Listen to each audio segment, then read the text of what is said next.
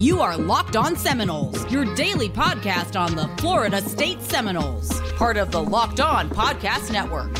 Your team every day.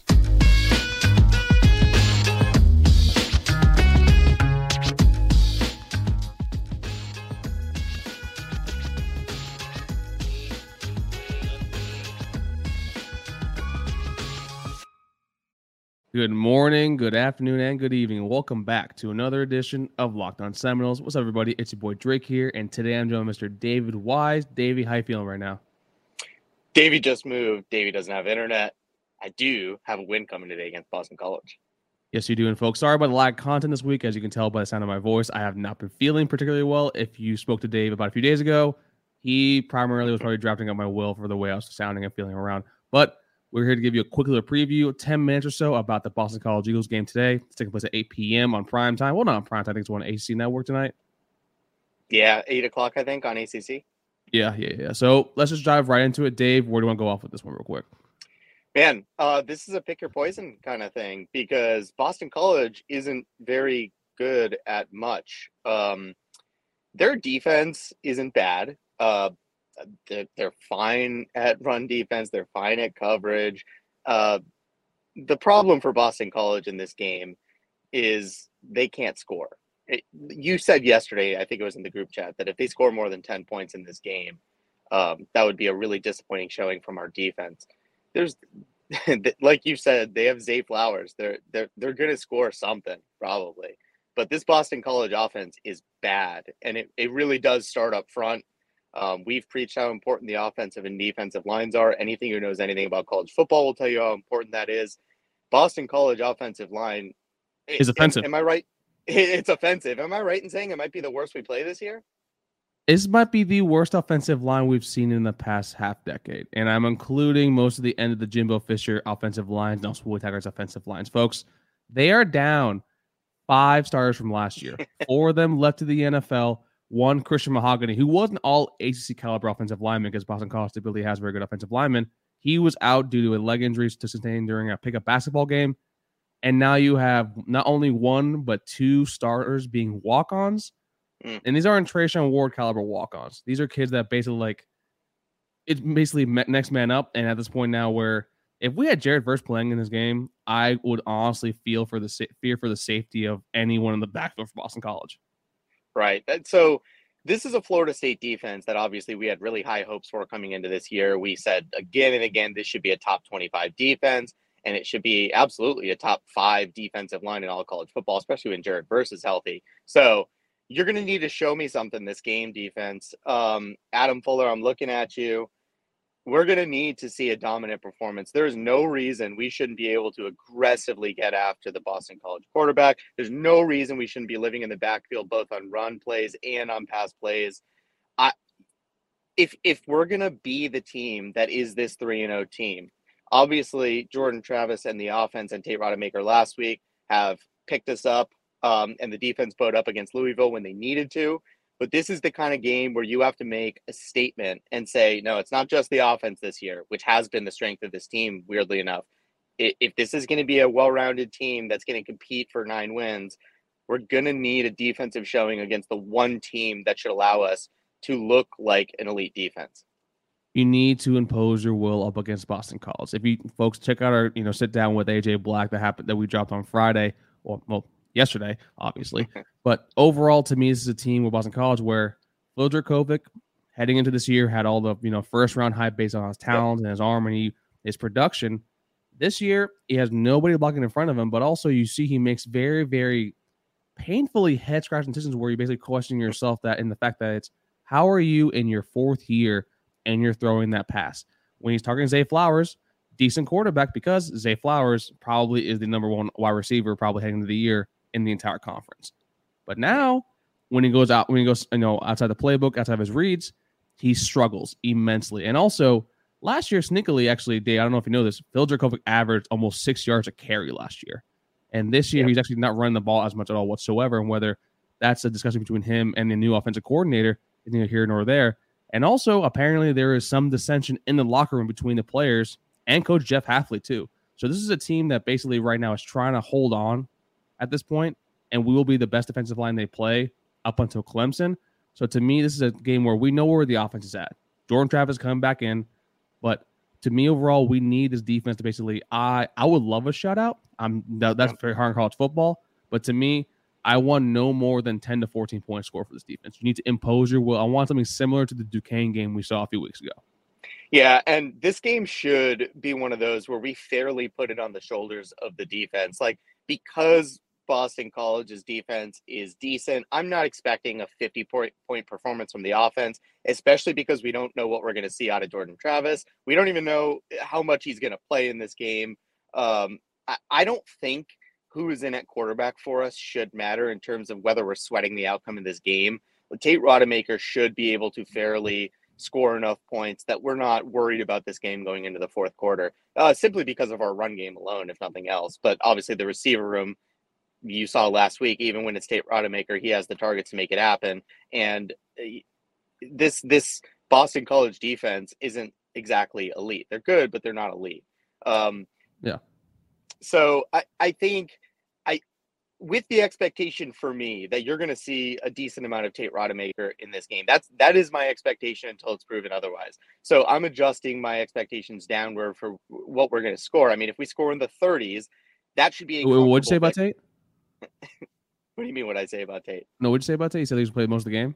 I expect we're going to see him a decent amount in this game. Like, even if we don't have to, say Jordan Travis is good enough that he could play this whole game, there should be a point in this game where you've scored enough and you haven't allowed enough points that you could preserve Jordan Travis for the more important games on the ACC slate, because this one should be a laugher. So I don't care who you see at quarterback or what the percentage is of which quarterback plays. We should be able to put enough points on the board that we tell the defense, just give the guys a break this time. The offense has been doing it the whole year. That should be the formula going into this game. And you should be able to win this one, like, I don't know, just 35 to 14, 17, somewhere in there. And that if that's the case,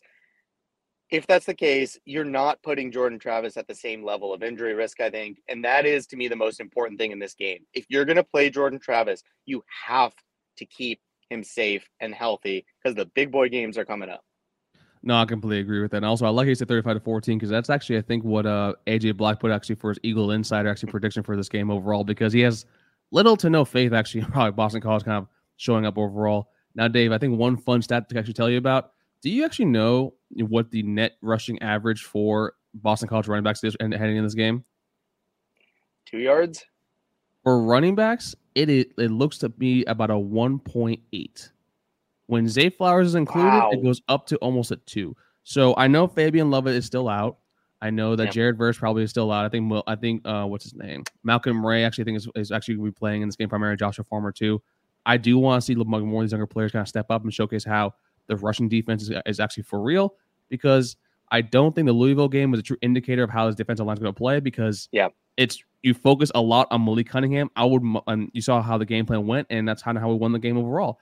But to me, overall, I need to see our running backs just excel and perform, because basically Boston College has allowed almost, I want to say, 500 total rushing yards through their first 3 games of the year. One of those games against Rutgers, another one's against Maine, another one is against Virginia Tech, one of the worst teams in the entire conference. So to me, the stars of the show should be Trayshawn Ward and Trey Benson once again, so you don't have to overly rely on Jordan Travis. Yep. So to me, start the game out passing and then lean on your running backs. This is the game where you find out what you can lean on. I was just going to say, in a game where you should or need to rely on your running backs, can we do it here? We're going to learn that in this game. I think you're right. I think we're going to feed Trayshawn Ward and Trey Benson an awful lot. And I really do think that should be good enough, mixing in some passing plays. If this defense is as legit as we thought it was going to be, I don't want to say we'll learn that all in one game, because that's a really small sample size, but I do really think we're going to learn a lot about the identity and capabilities of this defense in this game. Completely agree. So before we go, Dave, once again, we got to talk about this. Not only prediction, but who is your player to watch on both the offensive and defensive side of the ball?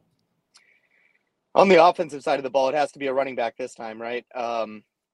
I got to think this is one of those games where you're going to see Trey Benson go crazy. If he's not number 1, he's got to be number 2 in the country in missed tackles forced. Yeah. So that's the kind of indicator that tells me it's like batting average on balls in play. It's like eventually, if you keep it up, you're going to break some of those long ones. This seems like the perfect spot for Trey Benson to pull that off in this game. On the defensive side of the ball, I don't know. Let the good times keep rolling, man. Kalen DeLoach obviously was talked a lot about on social media this past week for his ability to chase after Malik Cunningham all game. I feel like he is just ready to pop onto the national scene, and it's good to have two linebackers that are of that quality with him and Tatum Bethune. So I'm going to be keeping my eyes on Kalen DeLoach in this game. I was like, you were 1 for 2 last week. I think you had Johnny Wilson, I think, like last week, and also you had Tatum Bethune. Tatum Bethune kind of hit with that. Last week I had DJ Lundy, who actually was your number 3 rated, actually overall defender per PFF. Offensively, I'm going to ride there with you. I think Trey Benson kind of has to be that guy. I think he's basically, I love the batting average balls in play theory. But overall, to me, I think Trey Benson is definitely the player that basically we're going to be watching. But on the defense side of the ball, I'm going to go with someone who needs to step up because of the loss of Jared Verse. I want to see Derek McClendon kind of basically showcase, how he is. We talked about how the offensive line is nothing short of offensive. So to me, Derek McClendon is a player that he's a little more well-rounded with the run, with his contains, with his run fits, and also with rushing the passer. To me, him hitting and basically making Phil Jurkovic's day a nightmare will lead him to making many mistakes, may miss balls. So to me, overall, Derek McClendon is going to be my player to watch on defense. Yeah, this should be a pick your poison.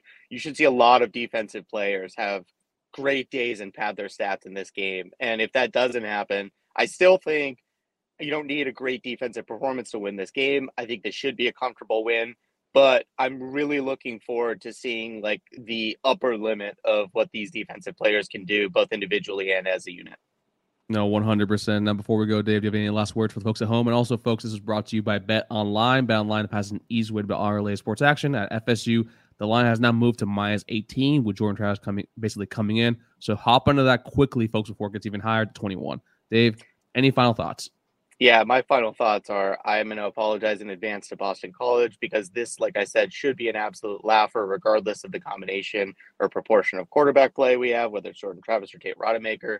Boston College shouldn't be able to score much on us. And this should finally be a game where in the fourth quarter, we're not sitting there holding our remote ready to throw it through a window or a TV. Yeah, please don't do that, folks. Either. We don't condone that kind of behavior here on Locked On Seminoles. But yeah, I completely agree. This should be a laugher. This should be a game that we can just relax, chill, and hit on into Sunday 4-0 and remain undefeated overall. But folks, thank you guys so much for each and every single one of you for being a Locked On Seminoles for us each and every single day. And we appreciate all the love and support. And thank you for the patience for this week has been a little bit more difficult as in Dave is moving into a new house and for some reason he has little to no internet. I don't know. We can discuss that at a later date. And then myself being basically under the weather the past few days. But for myself, this was Drake, and that was Dave. We'll see y'all next time on Locked On Seminoles. Take care, everybody, and go Noles. Happy game day. Go Noles, baby.